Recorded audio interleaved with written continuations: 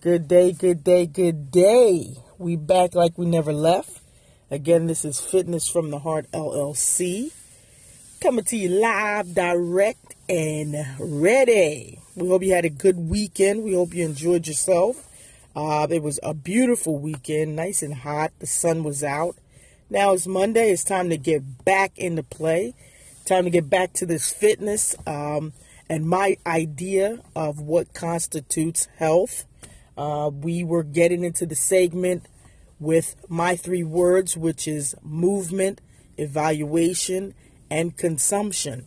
Now, we went over briefly what I thought about movement and how it boosted energy, how it aided in digestion, and how it fortified the body.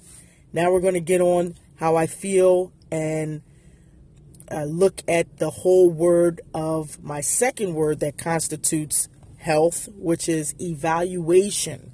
And I'm going to break that up in a couple of segments throughout the coming weeks.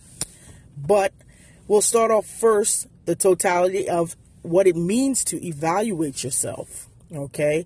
One big way to evaluate yourself that everybody does is go to the doctor.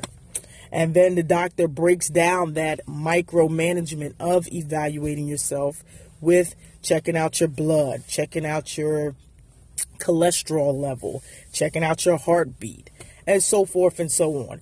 So we're just cracking the rock here on evaluation, but we're going to dig deep into it in the first holistic way, and the first way that we know how to evaluate ourselves is A, going to the doctor, getting checked out. Okay? Make sure everybody goes to the doctor and get checked out. That's the best way you know ahead of time, or when you feel like something's going on or going wrong with your system, you can kind of catch it fast.